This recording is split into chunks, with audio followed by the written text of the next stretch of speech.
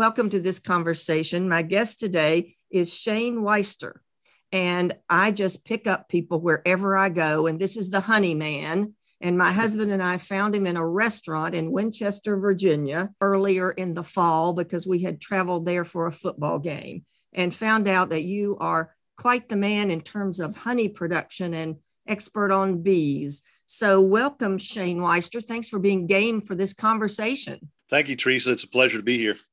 Well, you certainly have the gift of gab. I could see that when I met you. You just kind of leaned over and started offering us advice on the restaurant. Can you remember the name of the restaurant? Because I can't. Yes, it was Chinatown in Winchester, Virginia. Okay, well, we would recommend it to any listeners who happen to be in Winchester, wouldn't we? Absolutely. It was wonderful. And we just started talking, and I learned a little bit about your story and thought it would be wonderful to hear more and share it with my listeners today. So let's just start off when you introduced yourself and you said something about how much honey you sell in a year. What was that statistic or that number? Well, I don't know if I gave you a real number. I just told you I think that it was a lot because, there's trade secrets, right? And so it was more than enough to meet the demand of the market that we sell in locally. Okay, well, I won't tell you what I remember, but it was something like, I don't know, 1,000 pounds or something like that, maybe. Probably. You don't have to comment, but either I remembered correctly or I didn't. But I just wanted to start by the story of how you got involved in beekeeping and developing and harvesting honey and selling honey. Our story, as many things, was out of necessity. Many years ago, I suffered with allergies and hay fever, and I bought my honey from some local suppliers. Now, it didn't always start out that way. I worked in forestry, and some guys that were senior to me shared some of these homeopathic remedies for allergies, and I just wasn't buying into that. So on a whim one spring, I went and bought some honey, and 60 to 90 days into it, I realized that I wasn't having the allergy problems. I actually thought I had a deviated septum at that point and really had a lot of sinus problems. So, I bought that for a number of years. Crazily, I suffered an injury requiring some time off. And while I was off from work, it was in the winter. I wanted to stay busy. I can't remember if it was my wife or some friends said, you ought to check out this beekeeping thing.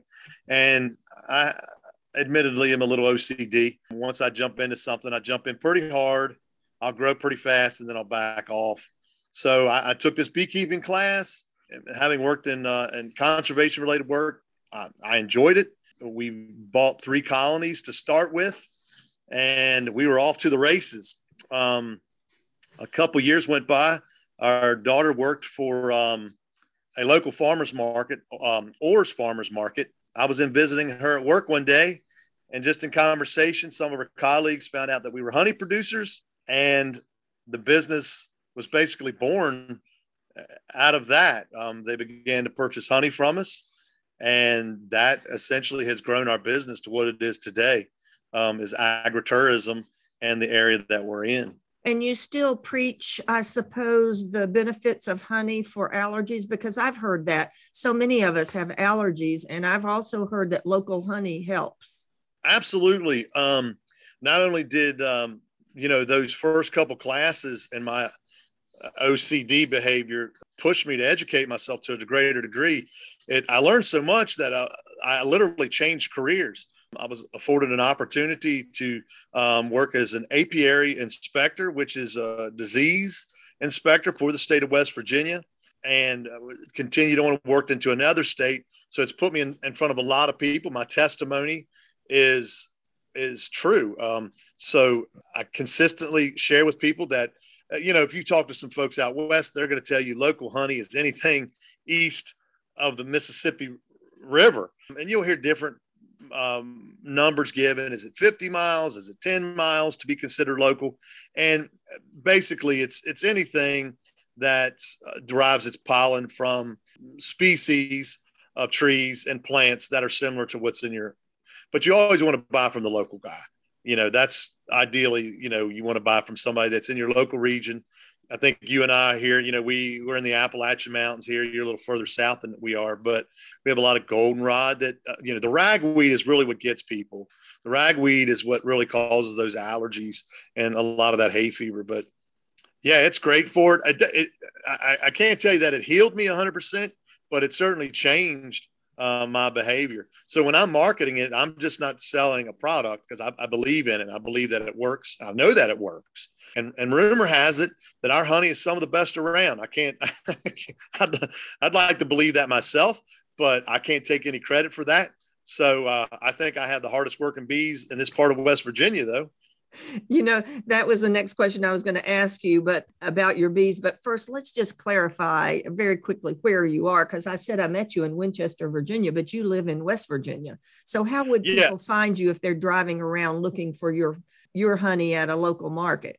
So we're involved with one of the most pronounced farmers markets in Eastern West Virginia, which is ORRS Farm Market, right outside of Martinsburg, West Virginia.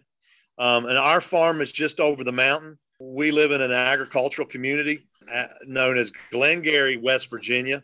And we're in a river bottom here. And our farm adjoins about 22,000 acres of state-owned wildlife management area.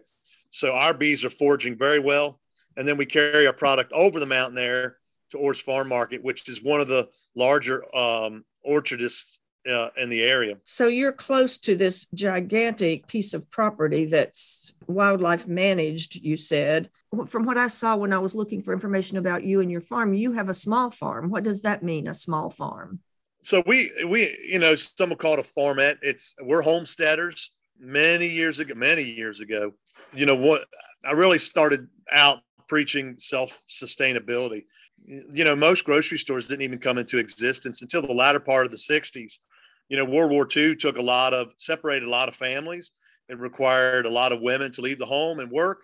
And then we saw the self-sustaining farm begin to diminish, and grocery stores came into existence. And I'm just a firm believer that it's my responsibility to care for and feed my family. So we adopted that philosophy. We produce our own eggs. We raise a small herd of meat goats. We've raised our turkeys over the years, and we've raised pigs over the years. And I'm going to be honest with you, up until 2 years ago, people thought that was a crazy notion and there wasn't a lot of time. But some weird stuff happened that afforded us an opportunity to really reevaluate caring for ourselves and spending more time at home and growing our own food and vegetables. So, yep, just a little homestead operation. When you say little homestead, I'm thinking 30 acres. No. We only, the footprint of what we actually farm is just a little over eight acres. So the bees are profitable because they forage out 3 to 4 miles from my home. So, our goats and our chickens and the pigs that we occasionally have, they do well on that small footprint. The bees, we're in a perfect area environmentally because of this river bottom with this large tract of vacant land behind us. And like I said, they'll travel 3 to 4 miles. Basically, the majority of their foraging happens within a mile of the house. They'll travel out 3 to 4 miles out of necessity. But here where we live, there's not a lot of people living here, a lot of forest and a lot of river bottoms and a lot of farms that supply for the natural forage of my bees. Yeah, isn't that nice that you don't have to own the land and that the bees can just go do their thing on other people's land? That's absolutely right. So the question that I was getting ready to ask you when we were looking into your background is, you said that you think that the honey that comes from your bees is the best and that your bees are the hardworking bees. I bet you're in love with those bees. I am. I enjoy just watching how they move and they communicate with each other and how they collaborate, understanding the science behind beekeeping. And just bees are beautiful, but the misconceptions that we have about bees, most people are just undereducated when it comes to how bees actually operate. So I think that's why it's important for those that are passionate about beekeeping that they learn good science-based beekeeping and then share that knowledge, not just their opinions, because we're a very opinionated bunch. And that's one of the deficiencies with beekeeping. There's so many opinions, right? So we want to understand the science and just look at the beauty of the bees and the varieties of the bees and just the life cycle of the bee and how they process their forage. And here's the our life chance. cycle. What is it that we most misunderstand as a population about bees? So one of the things I think most people misunderstand is that beekeeping is not easy. It requires serious commitment 12 months out of the year. Most folks think that I'll just go buy a box of bees, I'll sit them out in nature, and they're going to do their thing. And that's just not the case. They require good animal husbandry to thrive. They need some help through seasonal dearth. Dearth is a lack of it's a lack of natural forage. So I think that's one of the misconceptions, which ultimately leads to the downfall of the beekeeper. So oftentimes it's like maybe buying your kid a duck at Easter. It's probably not the best idea if you live in a townhouse in the city. Bees require supplementation in their diet. They require disease and pest remediation and understanding what's going on in the colony. And they require attention even in the winter, in the fall, winter, and early spring months. So I think the biggest misconception is just that they're hands off. They're far from it. They require a lot of attention. Tell us about the hive and what's going on in that hive. And I want to know how it is that the queen bee gets to be in charge of all those worker bees. And how does she get protected? What, if anything, happens to her? Tell us just about the dynamic within the hive. So there's another misconception. The queen doesn't run the show.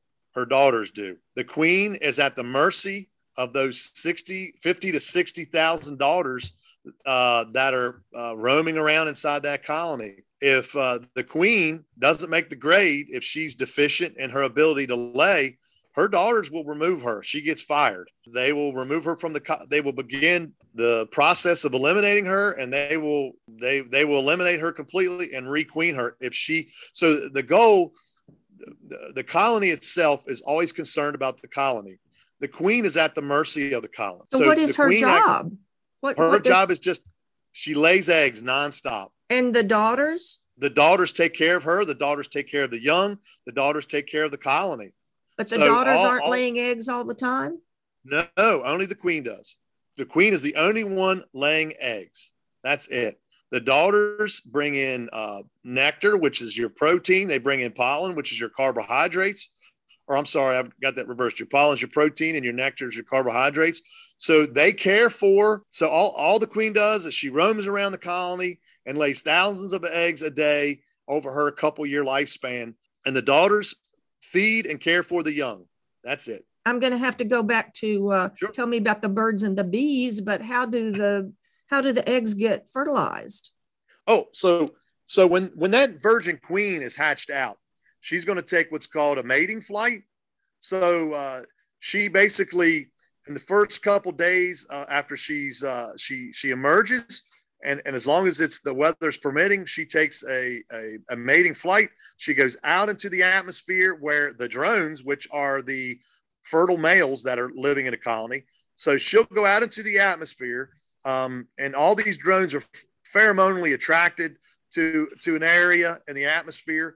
And this virgin queen will pass by, and she is going to breed or mate with, I don't know, a dozen, 15 of those drones. So she will be inseminated on that virgin flight. She will then carries all the eggs and all the semen in her body that she will ever have.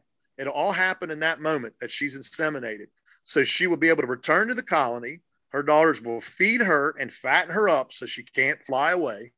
And then she stays in there and she continues to lay eggs until the colony deems that she's insufficient or that the colony's grown to the point that they need to split, which is a whole other scenario. I just want to say, wow, there needs to be a children's book, maybe in addition to every elementary school Right? textbook about how all this works.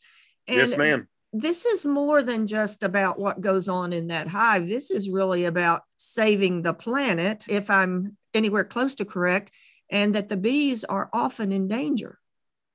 That's true. And, there's varying issues that people discuss. There's environmental hot topics when it comes to bees, whether it's GMOs and glyphosates. And my avenue, the thing I approach the most when teaching or discussing with people is their animal husbandry, accepting responsibility for your bees, making sure your bees are healthy, making sure that the pests are under control, and accept responsibility in your bees with what you can.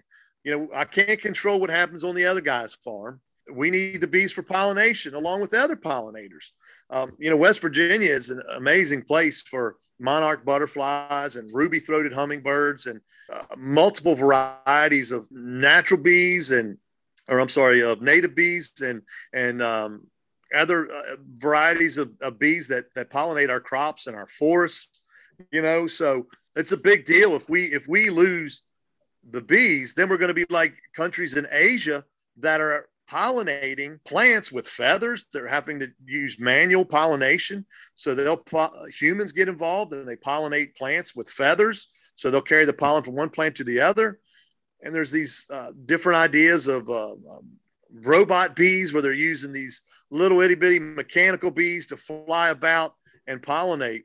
So those are interesting little things that happen overseas. So we need to do our best here to be good beekeepers, right? And raise genetically superior bees and handle all the pests that we can. Let me interrupt just a second, Shayne, and Sure. Remind listeners that I'm speaking with Shayne Weister, and we were referring to him as the bee and the honey man. My husband said, "Oh, you're going to go interview your honey man." And I said, yes. He was with me when we met you and your wife in Winchester, Virginia, and just started talking and learned that you had such a story to tell and how you fell in love with bees and beekeeping and are on a mission and want other people to understand about bees. We were just talking about the kind of the responsibility that bees have in our environment. And I saw something interesting. I don't know whether it was on your site or somewhere else, but that in a weird way, our bees are responsible for feeding our cows. What would that mean? Oh, absolutely. So those native grasses require pollination. So even the cereal that we have, the grains that we have, that sandwich you had for lunch last week, there was a bee involved in the production of that bread.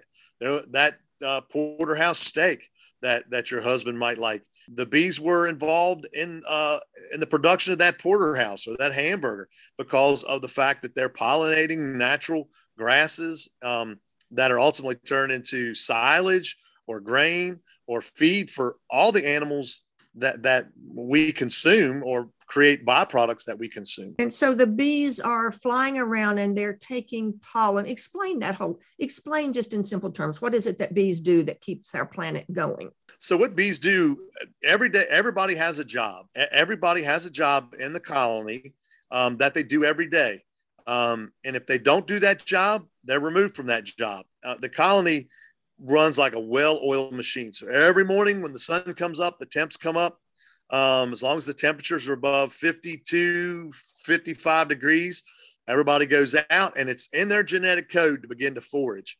And whether the colony needs water brought in, whether the colony needs the pollen brought in, which the pollen is an amino acid, which are the building blocks of life, or whether it's nectar.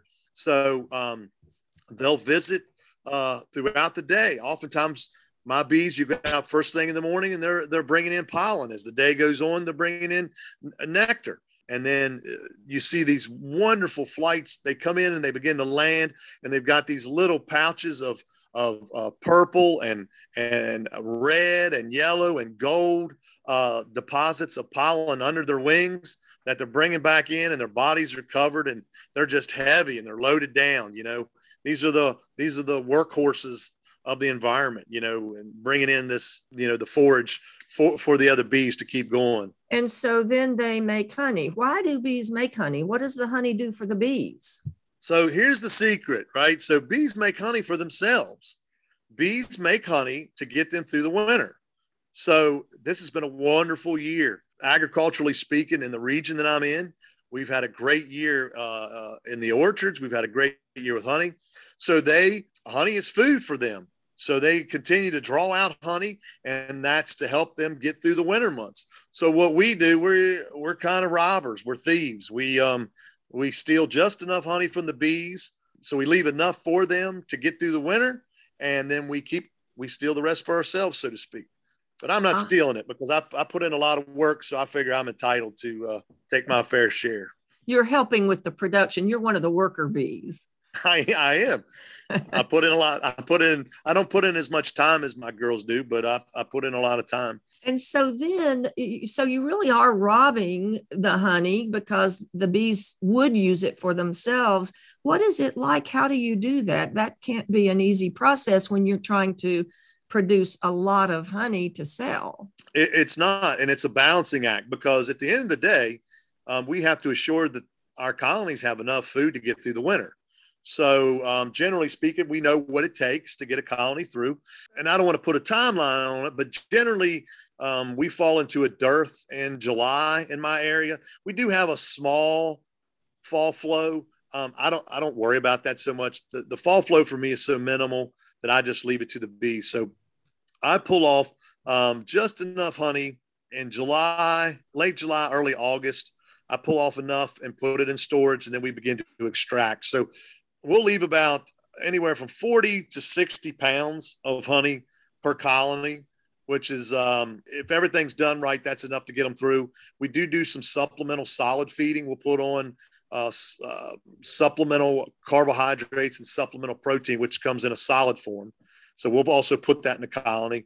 Then we take the honey that we have robbed from them, and then we run it through basically a centrifugal extractor. So we have to uncap it. We remove the cap wax, and then we put the frames of honey in the extractor, and then it through a centrifugal force spins out all the honey, and then we put it in our storage containers and then bottle it up for retail sale. Oh, I've got to ask this question real quick. What about the crystallization of honey? When my honey crystallizes, do I throw it out? Not at all. And I've taken great pains to explain this one away.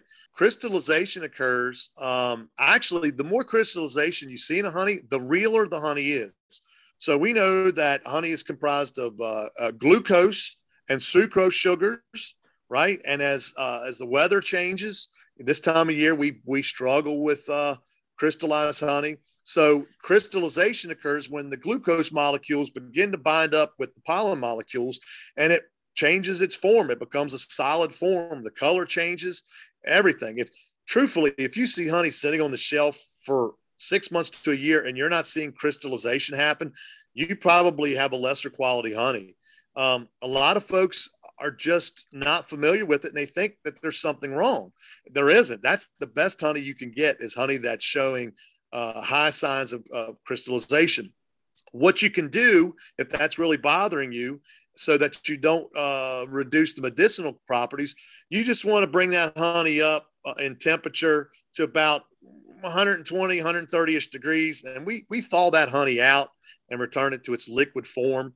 So the medicinal qualities remain, all the proper microbes remain, because a colony is about 130 degrees all the time, whether it's 0 degrees out or it's 175 degrees out. The bees will maintain an internal temperature of about 130 degrees. They do that by a process. When it's hot, they will do a process that's called bearding. The bees actually remove part of their biomass, and they will come out on the front and hang off the front to remove population, and then they fan at the entrance to reduce the heat. So yeah, crystallization is just a normal part of the process. And is it okay for me to just put the crystallized honey on my toast? Oh yeah. The texture changes. It becomes a little gritty because it is in a solid form, but the only thing changing about the honey is its consistency. Nothing else has changed. There you go. Helpful hints from this conversation today.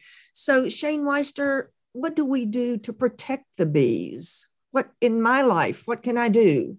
Well, the one thing you can do is you can buy from your local honey producer. You can help him stay in business by doing business with him. Keep your money local, right? Find out who the best beekeeper is that uses the best management practices, and just cater to his business. 2, is by doing that, you enable him to do a better job. You help him with his finances, and it just allows him to grow his apiaries, as well as, take the time to get to know the guy or the gal. There's plenty of lady beekeepers out there. So do that, educate yourself. And honestly, not everybody should be raising bees. It's fine to be passionate and get excited about things, but sometimes we should just leave things to the professionals.